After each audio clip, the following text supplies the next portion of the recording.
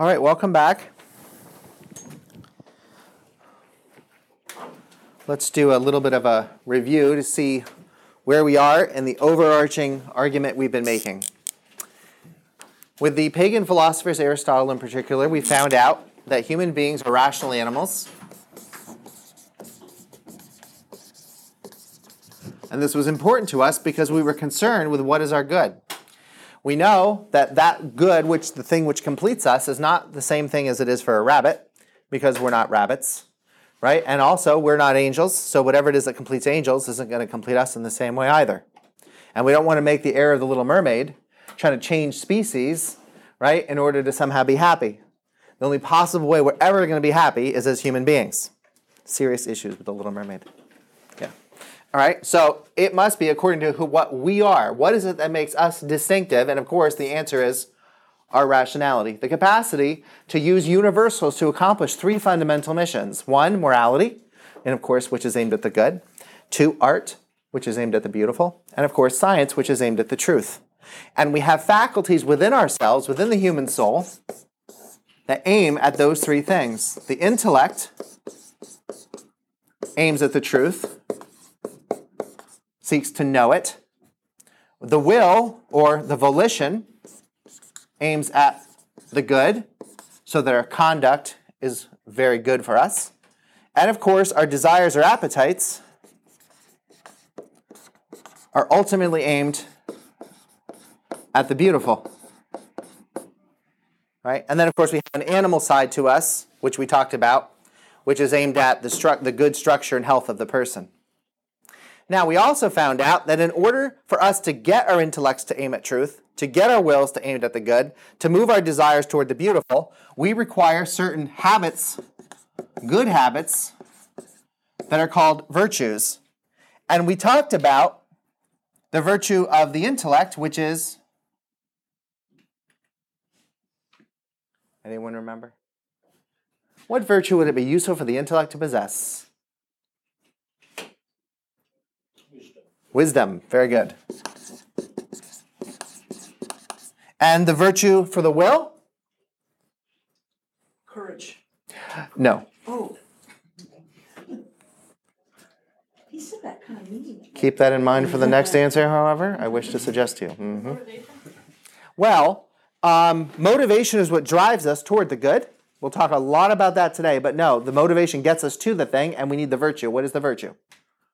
You want your operations of your actions to be good. Those are in accordance with what each thing is owed, and so we call this justice. Like, oh yeah, justice, right, exactly. And then the desires, and here there are two, right, that ultimately help modify and mold our desires. One, we've already heard, courage, which motivates us to do the things that we would desire not to do, right? That's the negative side. And of course, the positive side would be what? What's the other key virtue? Very good, moderation or temperance. To keep us from getting out of control. Because our desires can often lead us to go, say, too many slices of chocolate cake. After the third or fourth, your desire is still saying more. And reason is like, whoa, take it easy, buddy, right? And so we need these four cardinal virtues, the natural, heart of the matter, as it were, virtues. That's why we call them cardinal virtues, to habituate us and help us to aim at these things. Everyone remember these things? Okay. All of which would be great, except for one problem. What is the supreme good for human beings? Loving God. That's the activity, love, and the object is? God. God. So the supreme good for human beings has to be the absolute greatest possible good, and there's nothing greater than the infinite goodness, is there? The only person who is infinitely good is God. And so we started off realizing that God exists, and therefore He is absolutely, unquestionably the supreme good for human beings. So the problem is this. Does possessing these virtues get us there? No. Why?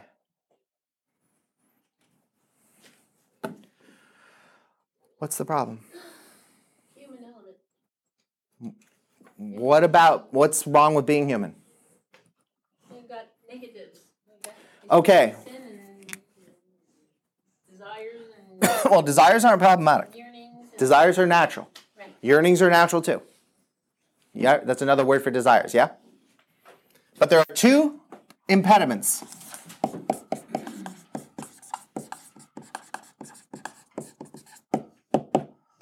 The first, sin.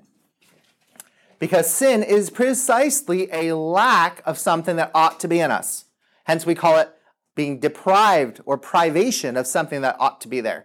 In other words, if you have sin, you're lacking in wisdom, you're lacking in justice, you're lacking in courage and moderation. And if that's the situation, then we're not properly fitted to love God, are we? We don't have the maximum excellence of character. The whole point of the faith is to bring us to the point where we're maximally human so that we're fit lovers for God. But if we have lives that are engaged in habits of sin, then how are we supposed to do that? And as we saw last week, right, this is a big problem. Right? There's a compelling argument that given our own conduct, given the way we treat other people, that we have this problem of sin. But what if we had never fallen? What if Adam and Eve had said, just not in the mood for fruit today? Serpent, it's a compelling argument, but you're suggesting that somehow we should not trust God. Granted, we don't know the purpose of the command. Why shouldn't we eat this fruit? We don't know. But you're telling us it's because God has this ulterior motive. Well, we don't know what it is, but we are not going to buy your argument, so we're not touching it. Would that virtue, yes, you would have agreed that would be an amazing endorsement of virtue for Adam and Eve, then meant that they were able to see God? Or another example, the angels. Remember how the angels had this big choice for themselves too, and a third of them fell and 2/3 did not, like Gabriel and Michael and all the others? Are they able to see God?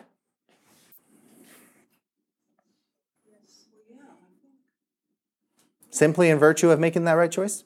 Oh, by making that choice. No. What's the problem? How good is God? Infinitely God, right? How good are we? Finite. How good is our intellect? Finite. Same thing with an angel, yeah? Here's the problem. God is infinitely powerful, infinitely knowing, infinitely good, infinite in every respect. We and every other created being are finite. So how can any created and thus finite intellect raise itself to the point where it's able to behold God as he truly is in himself? Pure, true love. How can we see him as he truly is as the supreme good? How can we be raised to the point of being able to see him as the perfectly beautiful? This is a major problem. And notice, it's not just a problem for fallen human beings. That's why I say there's two impediments. Now, our angelic friends, Michael, our guardian angels, the good ones, they don't have the problem of sin. And if our first parents hadn't fallen, they wouldn't have had the problem of sin either. As we'll come to know more later about Mary, she didn't fall. She doesn't have this problem. Jesus obviously doesn't have this problem. Jesus is the only one, by the way, who doesn't have either impediment, for reasons that you're probably predicting, yes. But even if you don't fall, you still need God to do something to raise you up to the level to see him, okay? So the first impediment is sin. The second impediment is simply being created. We're finite. And thus, God must do something, okay? God must do something. Whenever God does something beyond nature, we call God's action grace. So God makes available a means of grace, some way for people to embrace him through faith, for even the angels had to have faith. Had Adam and Eve, our first parents, made the right choice by trusting God even when they did not understand the reason for the command, that would have been an act of faith. For in the end, every created intellect must exercise faith in God in order to approach him, whether you have sin or not. Without faith, it is impossible to please God. So all grace operates by the principle of faith. But we are doubly in trouble. Not only are we finite, we have all these sins to deal with. So God had to pull out all the stops to solve our problem. And last week we saw exactly how he did that by sending his son to die for our sins and provide an alternative path So that where we lacked in justice, Christ's perfect justice suffices. Where we lack in wisdom, Jesus as the living word is the eternal wisdom of God. You see? So therefore, by faith, we can enter into his perfect righteousness and thus be justified. What is the means of grace? It is the act whereby we receive that divine action. And that is, of course, the sacrament of baptism. Okay? And you can see the imagery in baptism of the washing away of the sins, of the entering into death with Christ and being raised to newness of life. You see all the rich imagery in there. So I don't know if any of you have not been baptized yet, but that will be one of the most critical things for you, is to be baptized. That is the beginning. But then remember, baptism is a single moment, but faith is a virtue. And thus we live lives of faith, beginning with baptism as a new birth, like a new little baby, and then we feed on God through the Holy Eucharist. And we'll talk more about how the sacraments do this operation of providing this grace as we go along. Everyone understand so far where we are? Okay, now, if God must do something in order to raise us up to see him, then there must be additional virtues which are directed at God and given to us by God in order for him to take these and add something. And so what we're going to do is we're going to split our virtues into two kinds. These we're going to call the natural or cardinal virtues. And now we're going to talk about the supernatural, or as they're called, theological virtues, because theos is the Greek word for God, and these direct us to God so that we can see him as he truly is. And what these virtues do is add on to what God already provided to nature. Remember, grace never contradicts nature. Grace fulfills nature. The purpose of the faith is not to make you weird. It's to make you fully human. A lot of religious people think the point of religion is to make you nuts. And if you look through history and the way people live and the way they do things, it's nuts. And if you've thought to yourself, that seems weird, you're right, it is weird. Definitely weird. That's not the point. The point is to fulfill nature. But how do we do that? By fully loving God. How do we do that? By God's doing something through grace to make a path to himself. And thus the first key virtue is faith. Okay? And so faith operates with wisdom to help us know the truth. What truths? Well, a few weeks ago we talked about this, right? Truths that are beyond the evidence. Things that we would not know unless God told us. And we talked a few weeks ago about how God provides us for evidence that they're true, not directly, but indirectly, by giving us a prophet or the Son of God himself. And because we know that he's the eternal Son of God, it follows that whatever he says about things for which we have no possible way of knowing, that we can trust him. So when Jesus tells you about the angels and things that happen with the angels, you'd be like, well, I looked in my history books. I looked under A. There's nothing on angels. Of course not, right? We have no knowledge of what happens with the angels unless somebody from the other side tells us. Jesus has given us a few tidbits about the angels. And so we're like, oh, well, that's extremely interesting. Those are additional truths. None of those contradict what we already know according to nature, but they add on to it. And so the faith adds on to what we already have. Remember, we're not against being human. We're not against science. Okay? Science aims at the truth. True science is about the pursuit of the truth. And we ought to be absolutely devoted scientists because we want to know the truth. But the same pursuit of the truth that drives us to science drives us to accept the additional truths that science does not have access to directly, those things which God reveals through his Son. And so we trust those by faith. Yes? Good review? We all remember this, yeah? Okay. And then trusting the specific truths then leads all different specific consequences. And we'll see how those work, especially when we talk about the sacraments in a few weeks. Okay. Now, we know the goal, right? We already know the supreme good, who is a person, it's God, and therefore the activity of the human soul that aims at that is called what?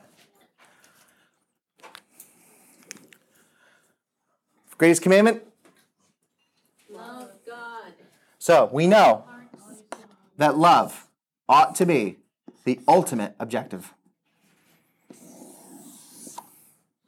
And what we're going to see is an order here. It begins in faith. It's completed in love. And the goal is to turn us into maximal lovers of God. Because God is infinitely good, only He can fully satisfy the human person. But if we love God, it follows we also love all the people and things that God loves. You say, well, doesn't God love everything? Yes. And that's why we love animals. And that's why we love the stars. And that's why we love fish.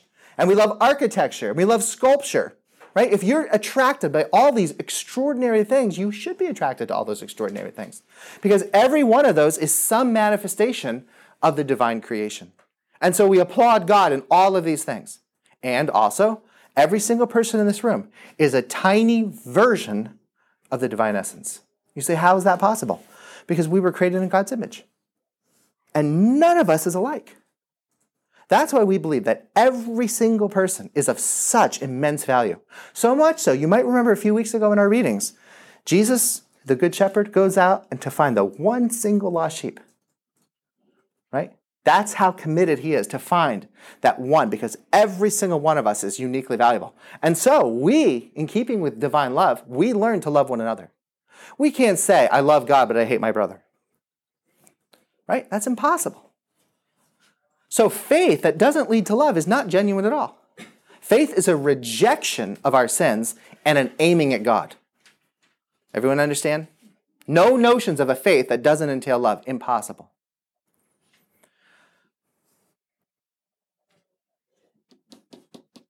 But how do we go from faith to love? And that's what we want to talk about today. The third, or second really, theological virtue.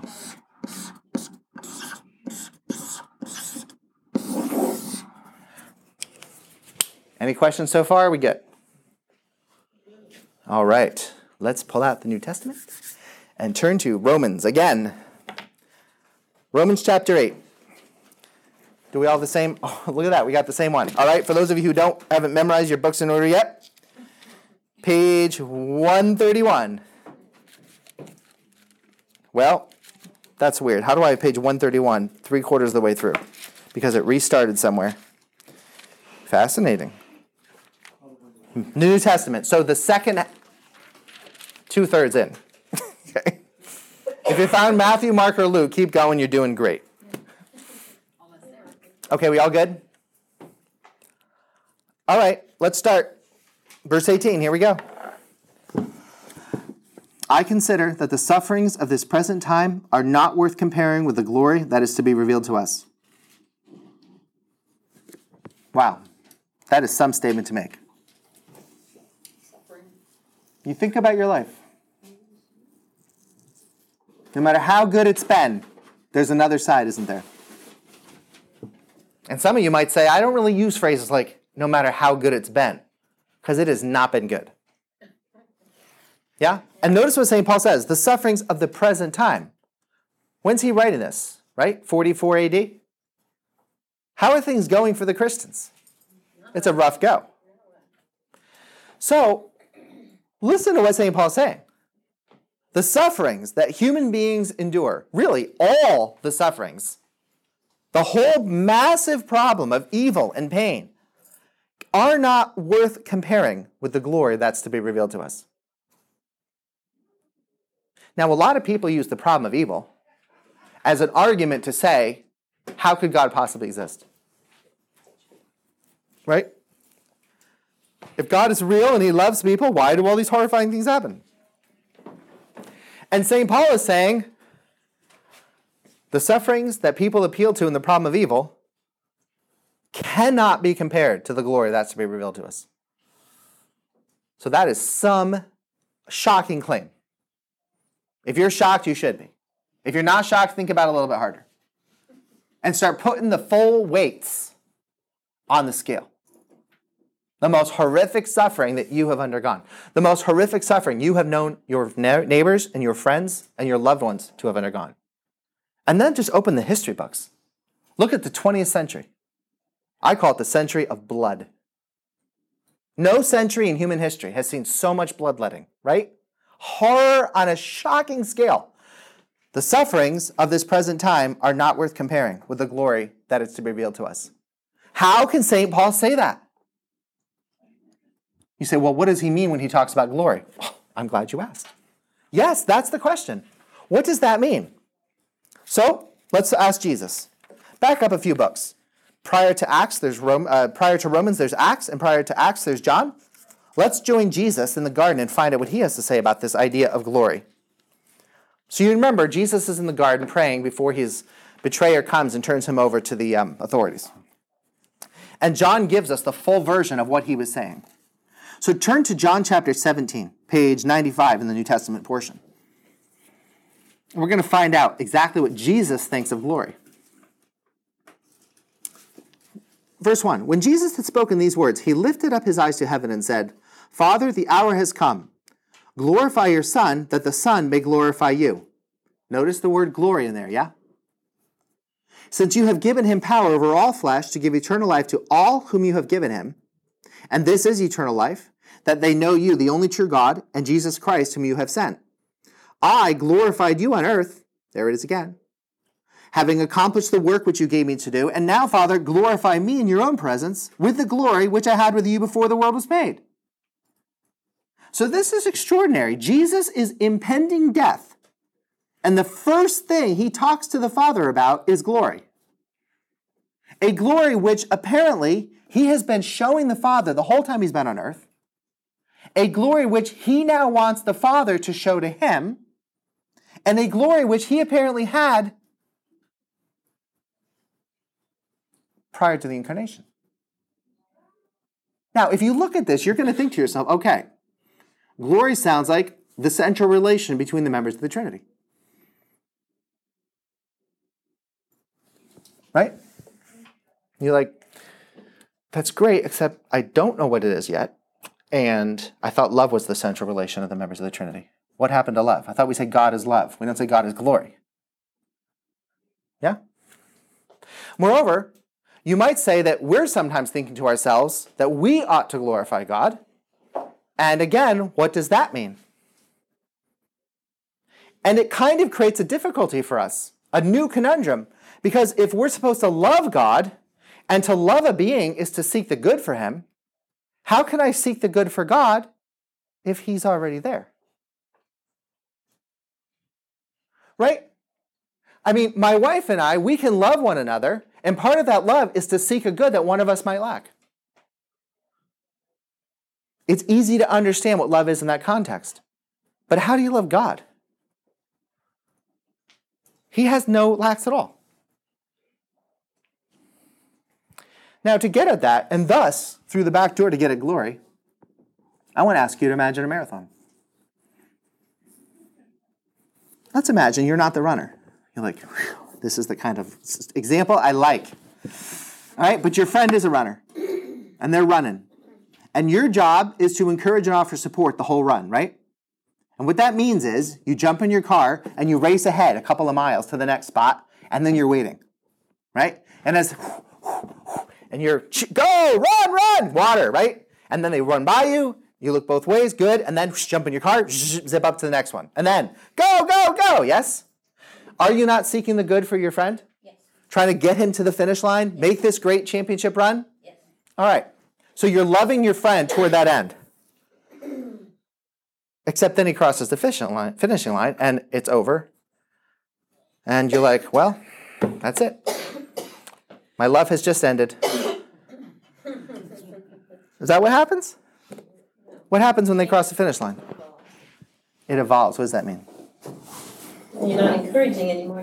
You've met them at their aim, and you're still there for them. In what way? What do you do now? You're there for them. What does that mean? Yeah, party time, right? Right? You bring out the booze and the beer and the snacks. They, of course, will throw up. You give them ice packs and those weird juice packs and you know what I mean? Get them to the pool. But the point is, you exult in the accomplishment. This is the time to award the medals. Does that mean you've stopped loving because you're no longer seeking a good that the person doesn't have? No. Why? Because love is not just seeking a good that the person doesn't have. Remember, love is always directed at the good for another. But if the person has the good already, then you're not seeking it. What are you doing? You are. Enabling it. No, it's there. They got it. You're not enabling anything. You didn't run the race. You're helping build it. You're helping. Nope, it's done. They got there already. You supported all the way. You drove your little car. You yay, go, go, go. Now, nope, you're doing nothing. You're adding nothing. So what is your relationship to this person vis-a-vis the good? You are not doing anything to get them to achieve the good because they've done it. So what are you doing? You are ready? Glorying in a good that has been achieved. You are heaping honors on the person who is worthy because they achieved that objective. That's what your friendship means. It doesn't mean you suddenly don't love the person. Your love goes from seeking a good that they don't have to being filled with praise and thanksgiving and glory for a good that they do have. Do you understand? God is lacking nothing. He lacks no good because he's the infinite good. Thus, we can never love God in the first way of seeking a good that he lacks. Yes? But it doesn't follow that we can't love God, because we clearly then love God in the second way, by exulting in a good, not that he finally happened to achieve, right? But a good that he always was, always is, always will be, because he is the absolutely perfect good.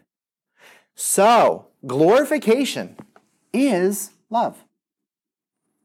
Whenever you see the words, we ought to glorify God, understand what that means. That is the love of God. And it follows that what's going on here in John 17 is the love of the members of the Trinity. Look what Jesus is saying. Love the Son, that the Son may love you.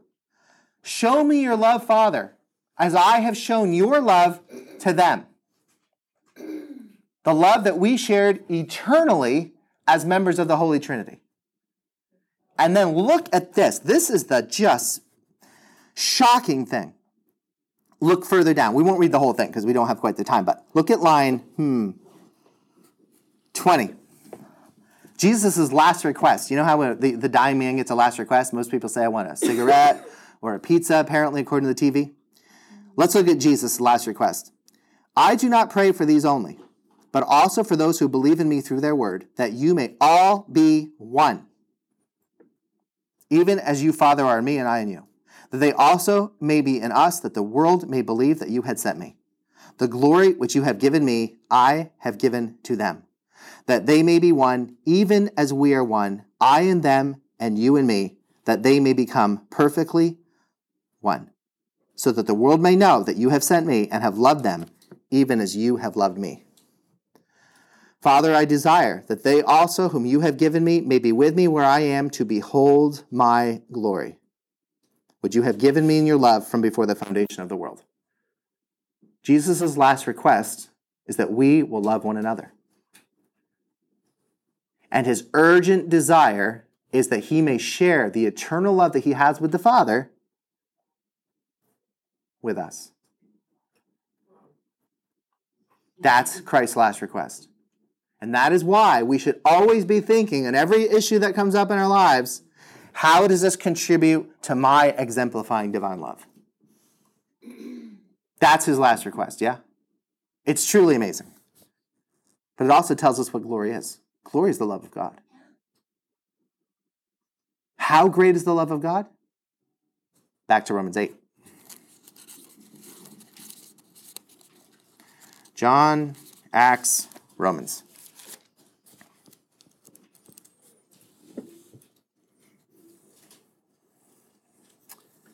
Romans 8:18. Let's go back to that first line where we started. I consider that the sufferings of this present time are not worth comparing with the glory that is to be revealed to us. Now we understand. We understand what St. Paul is saying here. We know what glory is now. Glory is the infinite love of God.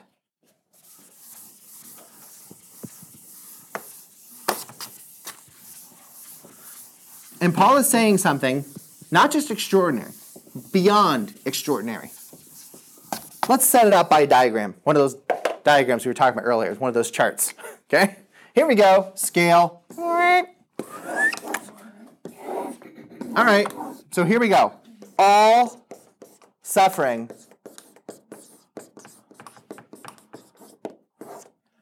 How many of you think this is going to put a pretty significant heavy weight on this side of the scale? Yeah?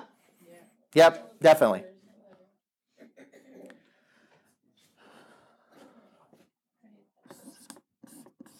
The glory to be revealed in us. Notice what St. Paul says. That's the glory Jesus just talked about, saying, Father, I want to show them my glory. Yeah? And we now know that the glory is the love of God.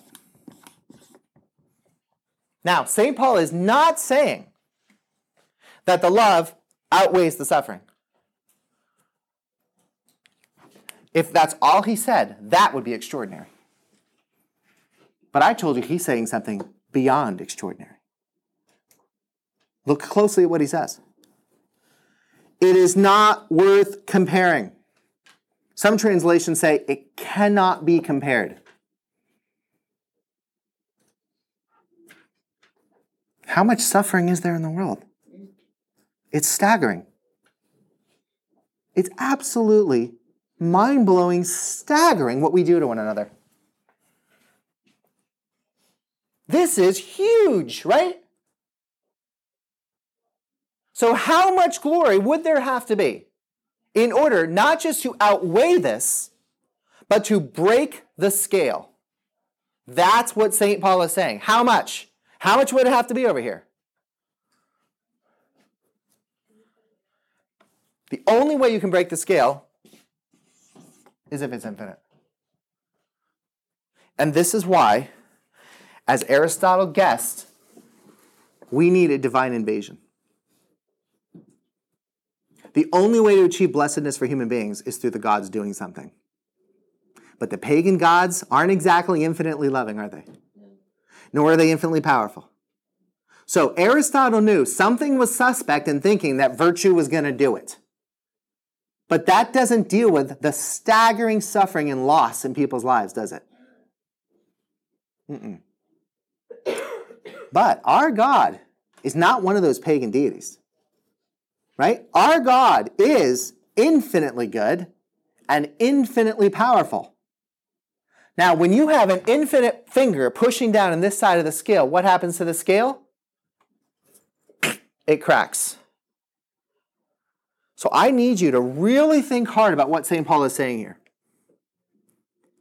What God intends to do in virtue of showing us his love is so staggeringly shocking that he is going to maximally fulfill every single one of you. To the point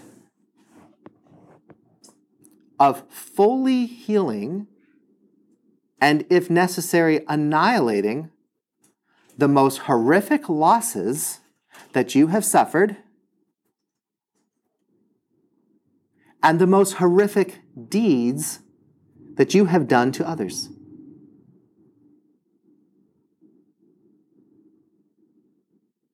And the trouble is, we don't believe it.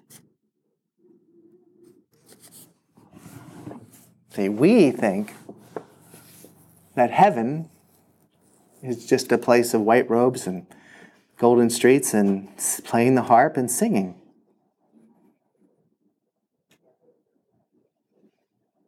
And if that's what it is, it's just not going to cut it, is it? Now, some people be like, well, I like the choir. Well, then you're not in the choir. They're practicing right now. Ah, yes. Not everybody likes to sing, do they? Do you want to float around with little angel wings? I mean, let me ask you something. Would it be human for you to be turned into an angel? No. Is our destiny even heaven? The apostles deny this. St. Peter says the heavens and the earth are going to be destroyed in a violent fire at the end of all time, and God is going to recreate not just the heavens, but what? New earth. New earth. And St. John sees the heavenly city, 1,000 square miles on each side. That's how large it is, to show you how huge it is compared to Rome, which of course at that time was the city, yeah? It's going to come out of the heavens and land where? On earth. I submit to you that you might be happier if you lived on the planet Earth. And rather than that being sacrilegious, let me suggest to you that you were made for planetary existence. You say, how do we know that? Well, let's keep reading. St. Paul's about to tell us. Here we go. Ready? For the whole creation, the very earth we just talked about, waits with eager longing for the revealing of the sons of God. In other words, the entire world is under bondage because we, who are supposed to be its kings and queens, are not yet ready to ascend to the throne.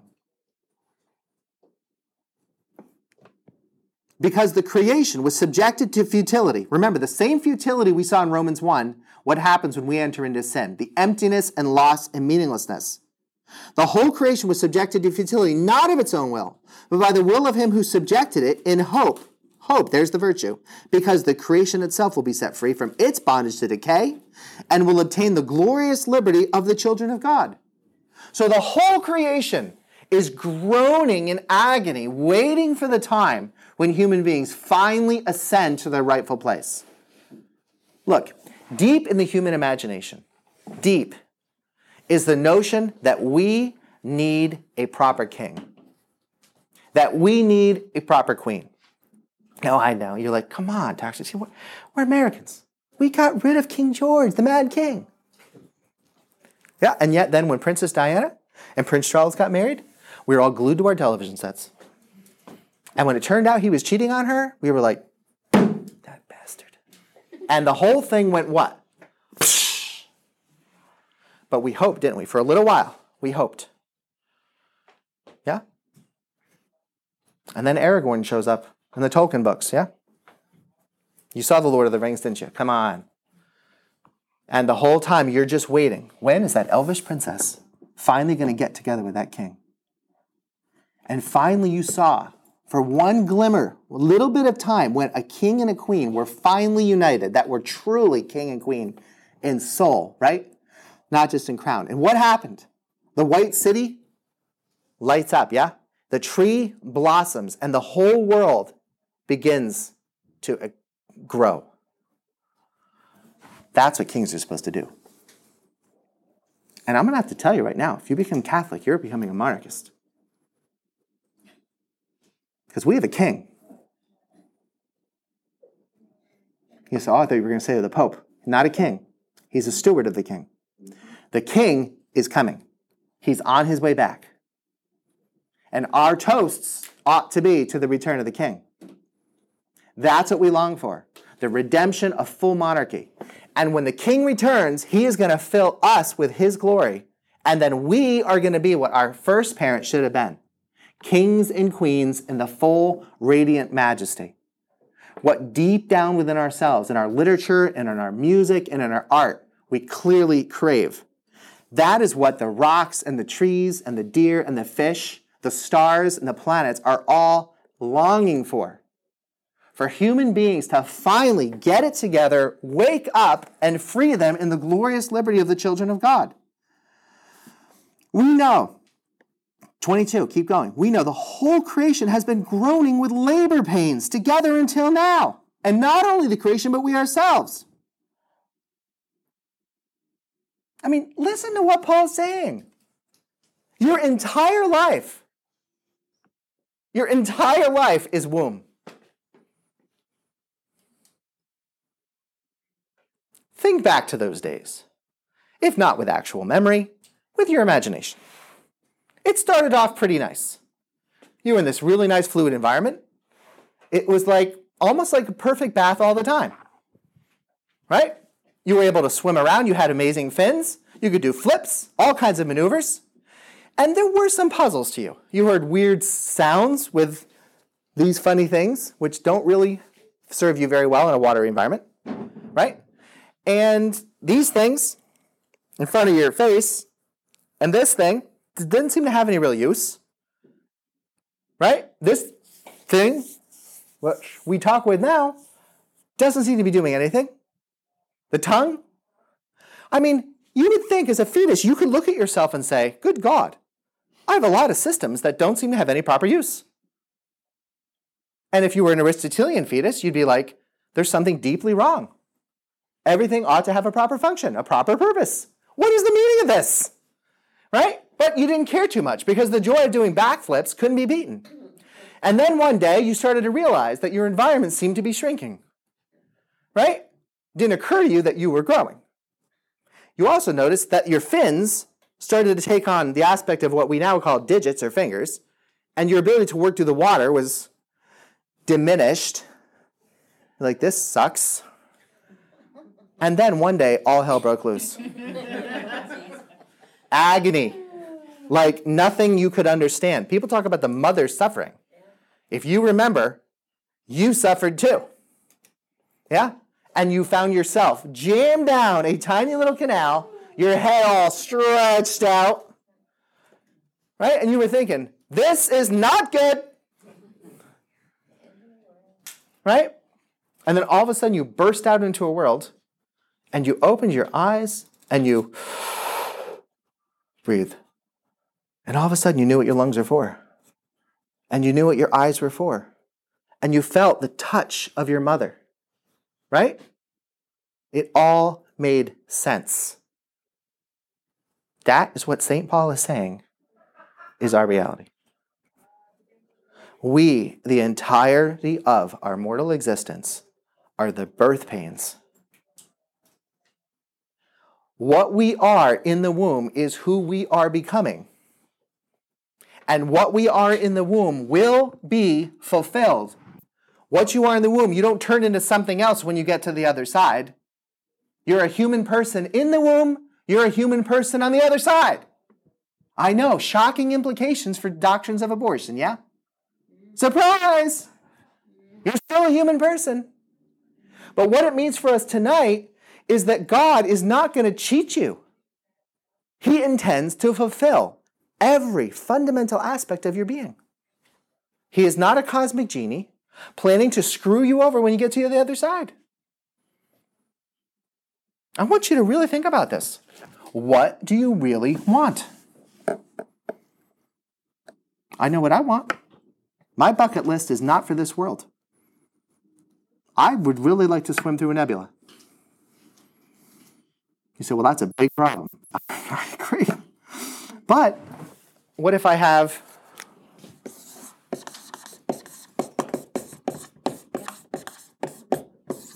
Is nebula swimming a problem for an omnipotent being? No.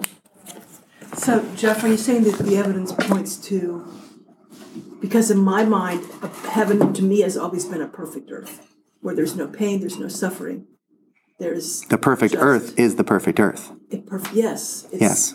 We are truly... We are creatures. God's image. Yes. So there's no sin or, the way he intended Adam and Eve. There was not going to be any sin or correct. Any evil or any death. Absolutely right. Human nature is not the problem. That is the fundamental error of the Calvinists. There are lots of fundamental errors. There's lots of fundamental errors. Human nature is not the problem. Human nature is the solution. If human nature was good enough for God to become man, how can it not be good enough for us? And you've got all these Gnostics running around trying to reject being human on the grounds that somehow being human is suspicious. Being human is not suspicious. We should exult in our humanity. Catholics ought to be the greatest human beings on the face of the earth. And we were during the Renaissance. And the Renaissance was the greatest manifestation of human culture the earth has ever seen. And why? Because it was the fulfillment of 1,400 years of the impact of Christianity on Western civilization. When finally Europe was able to release itself from the shackles of war, the Black Death, Viking raids. Look what those people went through to finally get to the point where they had the time, leisure, and the wealth to fully exhibit the arts and the sciences. And then what did they do with that time? From one city of Florence, one single city, you got Leonardo da Vinci, Michelangelo, Galileo. How's this possible? Because the good, the true, the beautiful finally were able to manifest themselves. You want to know what your future is? Look at the Renaissance. That's our future. And you might say, well, I'm not an artist. I really like to go fishing. Good. Because the bass in heaven are really big. You say, but wait a minute, I thought you said earth. Good point. It's a new earth, isn't it? It's not like you're not going to be with God, all right? God became man so that he could talk to you in person. So think about it. What's on your bucket list? I'm a home coffee roaster. I love to roast coffee. But I'd really like to have a coffee plantation. But as you can tell, professors have their tastes far exceed the budget. So unfortunately, I do not have my own Costa Rican and Kenyan and Guatemalan, and frankly, Sumatran too, to be honest with you, coffee plantations. This is not a problem.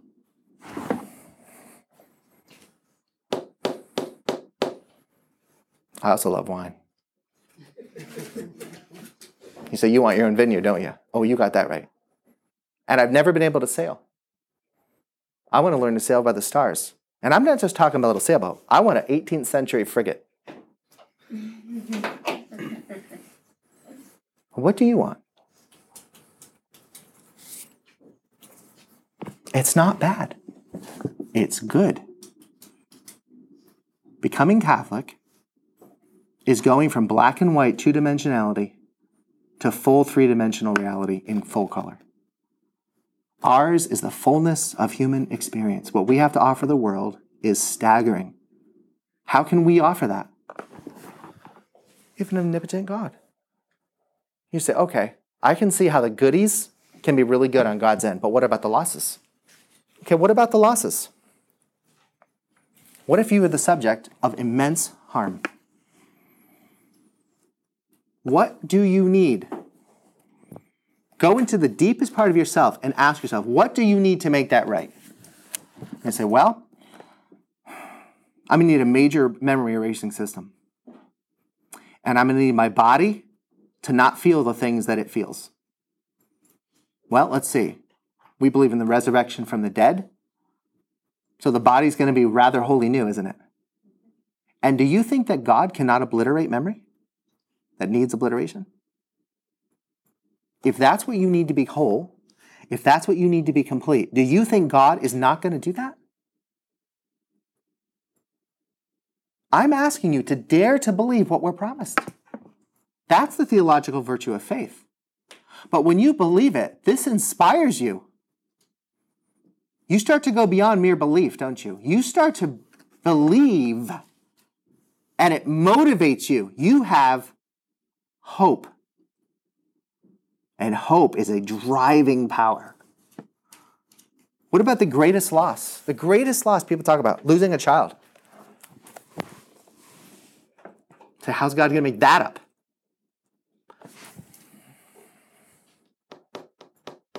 Do you think it's impossible for God to give you your child back and give you a mountaintop somewhere, an ocean cabin? I don't know what you want. And let you rear your child? Is that too hard for an omnipotent being? If you need that, and I can't imagine how you wouldn't, why would God not do that for you? He said, but I thought in heaven they're like adults. Maybe they are to others, but maybe they never were that to you. There's no reason why in heaven your child can't be a child to you and an adult to someone else all at the same time. Because time doesn't work exactly the same way. It's not that there's no time. This is a misnomer. It's better to say there are a lot of times. And again, by heaven, I mean earth. A fully regenerated, renewed earth. And not just earth, the heavens. Right? Why do we have this penchant to go into the heavens and explore? Right? The Starship Enterprise. A 5-year mission to explore strange new life, to seek out new worlds, to boldly go where no man has gone before. Why did Star Trek have such a magnificent impact and hold on American imagination? We can't get to the stars. We can barely get into the caves. We can finally get to the bottom of the ocean. What's all that stuff for? It's for us. It's our curiosity. It can't be fulfilled in this life, can it? So what's going to happen in the next world? Oh, we're going, baby. And I hope some of you will join me in my mission. I got places to go. Now, some of you might think that the world is nice, but I've always kind of wanted to visit Narnia. Okay. Do you think that's a problem for an omnipotent being? Do you think fictional places that are good aren't real?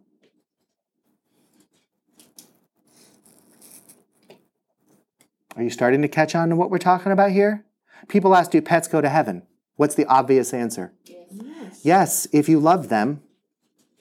Well, they're creatures that God made. And they're part of your completion. How could you be complete if the love that you gave to your pet was not redeemed? Every element that you had in this world that was, think of it like this, seated in charity. You cannot take money with you to the next world. You can't take wealth, status, your inventions. You can't take any of that. The only thing you can take into the next world is love. And every single love that you planted in this world will in the next grow as a tree. Whole forests, whole planets of love. They're all going to bear fruit. That's who God is. You understand? So, do we suffer in this world? Yeah. Oh, do we suffer? And the more you love, the more you're going to suffer. We're not going to try to pretend that that's not the reality. But is it worth it? Yes. Yeah, it's worth it. And every single loss, God intends more than not just to compensate, but to redeem. And every good that every one of you is a unique combination of, God intends to maximally fulfill who you are forever. There's no boredom. There's no boredom. You would be bored playing harps.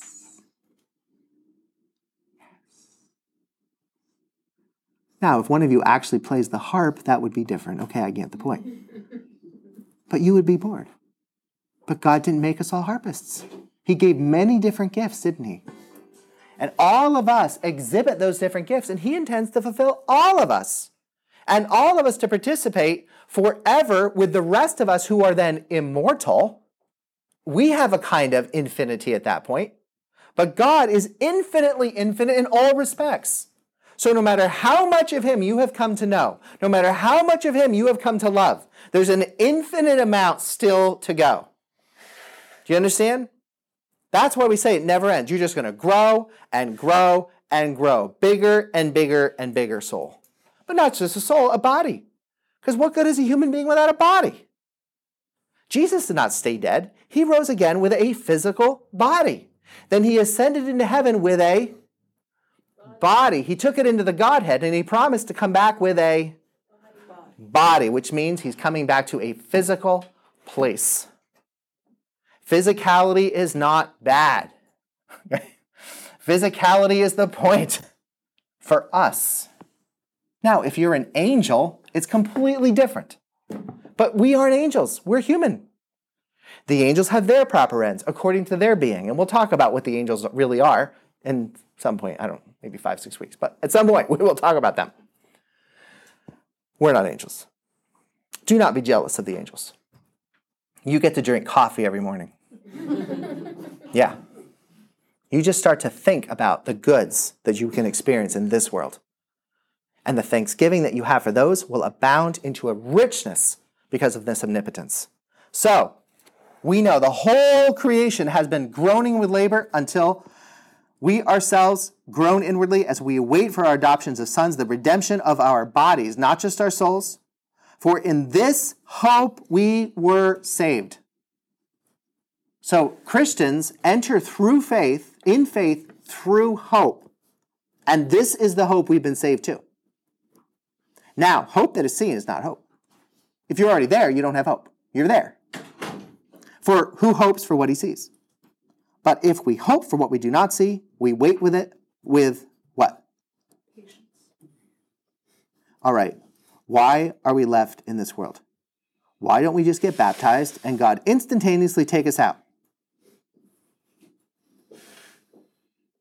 What develops as we hope through struggle? What did St. Paul just say? If we hope what we do not, we wait for it with patience. Another translation, perseverance. And that, you might remember, was some of our cardinal virtues. The purpose of this life is to develop the virtues. Because in that way, we become complete human beings. In that way, we become the sorts of beings, men and women, who are fitted to know God face to face. We can't know God face to face till we have faces. And a lot of us are just chunks of stone.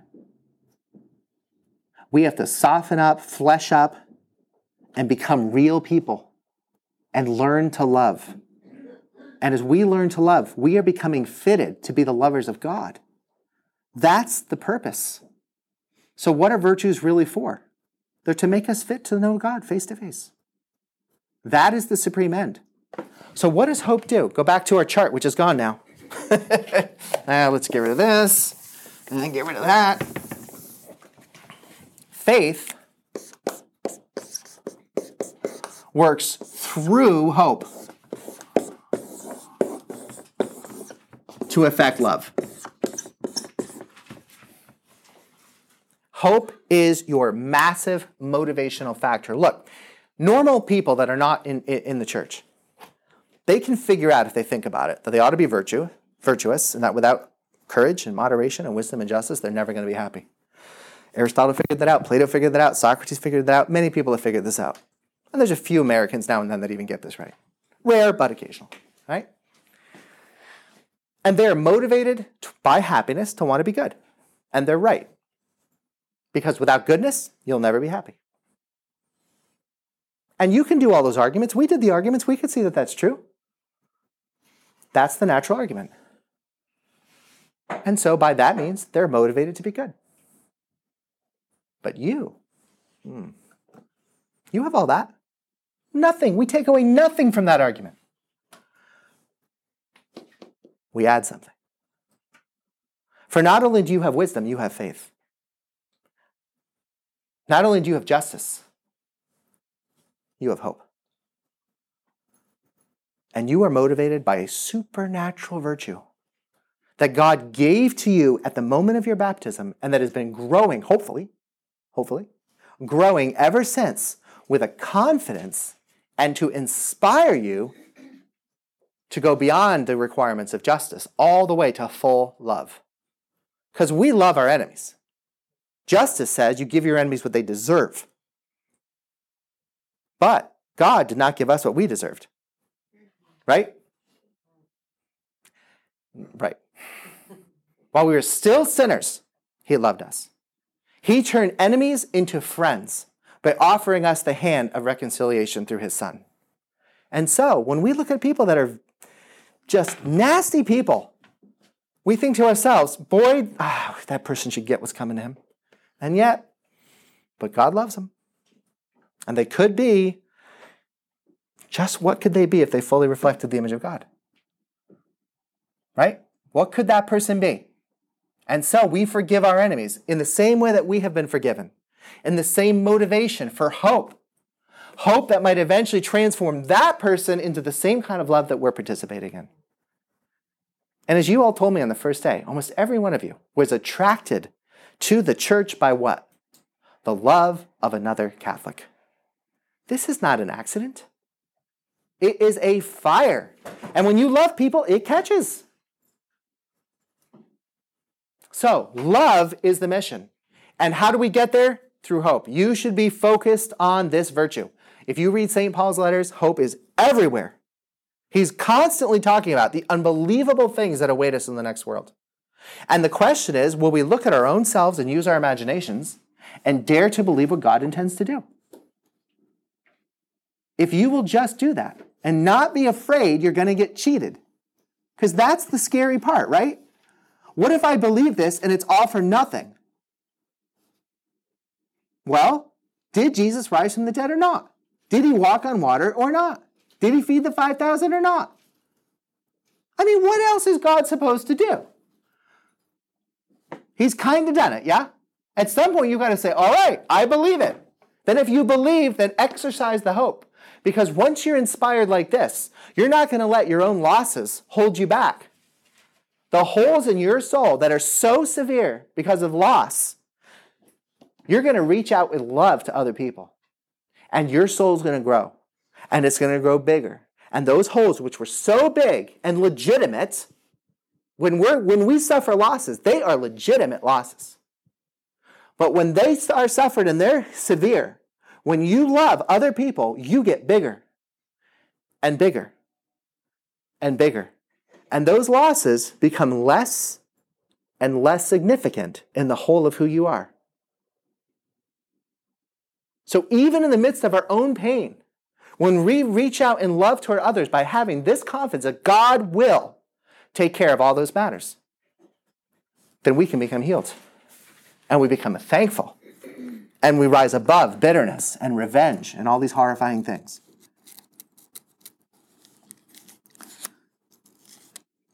Take a look at line 28. Lisa, how much time do I have? 22 minutes. 22 minutes. And we know that in everything God works for the good with those who love him, who are called according to his purpose. For those whom he foreknew, he also predestined to be conformed to the image of his Son. Those who predestined, he called. Those he called, he justified. Those he justified, he also glorified. St. Paul is not saying that if you become a Christian, everything's going to go well for you. No, Jesus said it best, as usual. The servant is not above the master. If they crucify the master, just you wait to see what they're going to do to you. And all of the apostles suffered. Almost all of them were martyred horribly, and St. John, who we think escaped martyrdom, was actually boiled in oil and somehow survived. And boiling in oil, it's got to hurt. You say, well, I don't really think I want to be martyred. You don't have to be martyred to suffer. Just live in the world. Just love people and see what they do. If you've been a parent, you know what it means to suffer. If you've been a spouse, you know what it means to suffer. Because family is love, right? And that means family is suffering in this fallen world. Paul's not saying everything's going to be great. But you say, but what did he say? Read it again. God works for the good to those that love him. Here's the point. God will get you to the end. That's guaranteed. But it may not be by the path that you would desire. In fact, you pretty much guarantee it's not going to be the path that you desire. But it will be the path that molds your desires toward charity. And so you have to have the faith in the midst of all the trouble to remember that God has not lost track of the objective. It may not go the way you wanted. It may not have gone the way you thought best. But in the end, it will get to the ultimate objective. And God will spare nothing to get you to that objective. What is that objective? Well, who is the supreme good? God. Thus, the objective is to see and know him. We Catholics call this the beatific vision. The vision because we finally see God and know him as he truly is in himself. St. Paul almost presents it in an erotic way. In the marriage bed, all the clothes removed. We know even as we are known. And the intimacy of marriage is held up as the highest model that we have for what God intends for us. We are supposed to be lovers of God. He is supposed to be our lover. And therefore, he's going to achieve that end. All the stuff in the way is kind of incidentals from his perspective. Think about that. And whoever he justified, he's going to glorify. Now, what ought that to make us do? Well, for one thing, it ought to give us confidence. And look at the confidence that falls out of this line. Take a look at line 31. What should we then say to this? What should we say to this astonishing hope with an omnipotent, all-powerful God who intends to maximally fulfill us in love? What should we say? If God is for us, who can be against us? You say, well, Caesar. Yep. You say, my boss, yep. My kid, maybe. My spouse, I hope not, but possibly. Your best friend who just betrayed you, yep. But does it hurt? Yeah. Does God still love you? Yeah. Does he still say love anyway and he's still going to bring you to the end? Yeah. So what do? Do you give up? No. You don't give up. If God is for us, it doesn't matter who's against you. You have omnipotence on your side. All the powers of the universe aggregated still can't stand up to that. The devils are not going to win. Keep that in mind. He who did not spare his own son, but gave him up for us all, will he not also give us all things with him? This is a two-edged sword. He didn't spare his own son. That kind of means he's not going to spare you either. So don't go into this without understanding what's the result. If you love other people, you're going to walk into difficulties because they're not going to like it. But he gave his son everything. When Christ ascended into heaven and he sat at the right hand of God, God put all things into his hand. And Ephesians letter, St. Paul tells us, and you know what Jesus did with it? He gave it to the church. So, everything we need, all things, every single thing necessary to fulfill who you are, God is going to do. So don't worry about it. Don't worry about trying to achieve everything in your bucket list in this life. You can barely experience any element of human being in this life. Right? What's going on in Mongolia? What is it like to be Mongolian? You say, I have no idea. Right. That'd be curious to know, right? You say, yeah, I read National Geographic. Okay, great. But even if you went to Mongolia for a year, would you really know what it's like to be a Mongolian? You see, I'd kind of be curious about that. I'd like to know what it's like to live with a bunch of yaks. Okay. Put that on the list. Just make sure you take a shower afterward.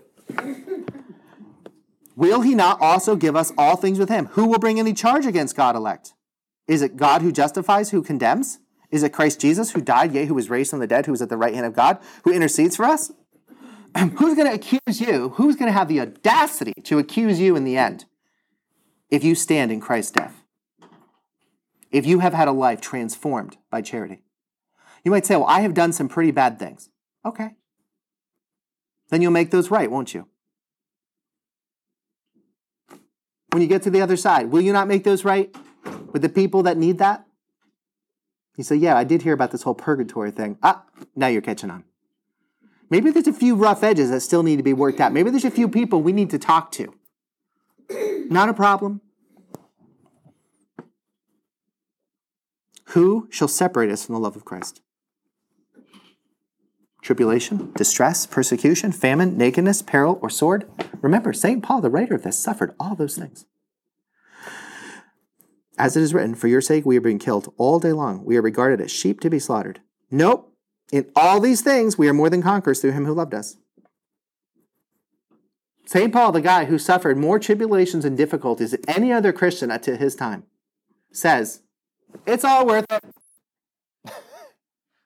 They can't put us down. They cannot stop us. I'm charging on. No, in all these things we are more than conquerors with him who loved us. I am sure not death, life, angels, principalities, not things present, not things to come, no power, no height, depth, anything else in all of creation can separate us from the love of God in Christ Jesus our Lord.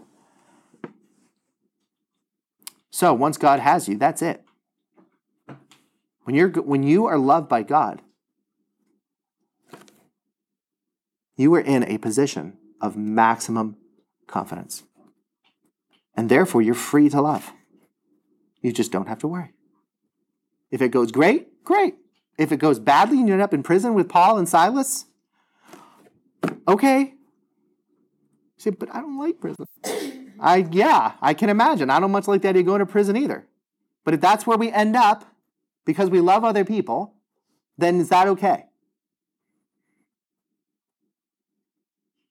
You're like, man, you're asking a lot. Yeah, I know.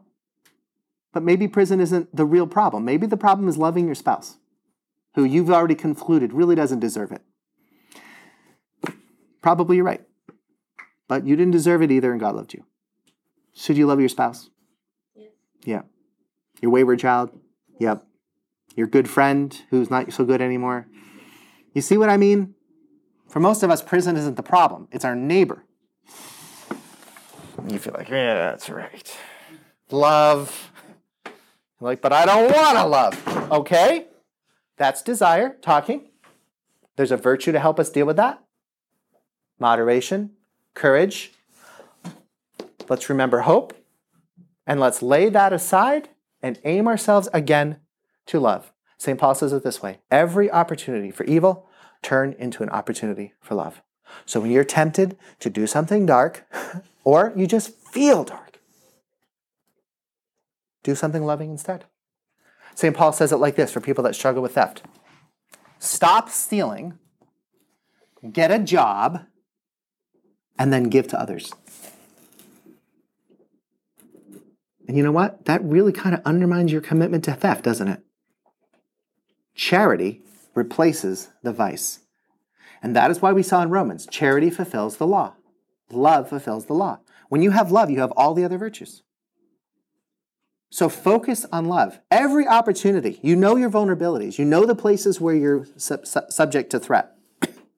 Where you're vulnerable in those things, cast aside the evil and the darkness and choose love with the confidence through the theological virtue of hope that God will take care of the problems. If somebody needs justice to come to them and they do not repent, don't worry. God's going to take care of that. Does he not say in Romans 13 or 12, one of those, vengeance is mine, I will repay?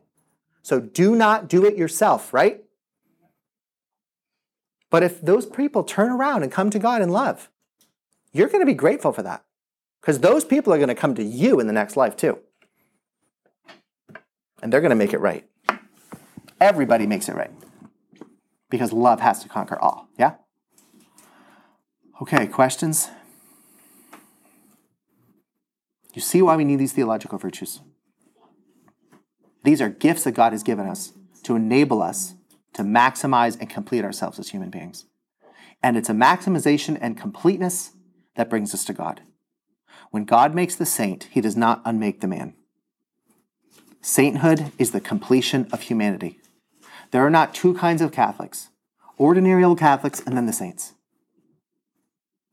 No. Heaven is full of people just like you. Ordinary men and women who loved their kids, who paid their taxes, who loved their spouse, who struggled and prayed and kept on going and didn't give up. You say, but we don't know their saint so-and-so. Okay. The church doesn't canonize all the saints. Sainthood is for all of us. And what does it mean to be a saint? To be a person completely filled with love. That should be your objective. That's our objective.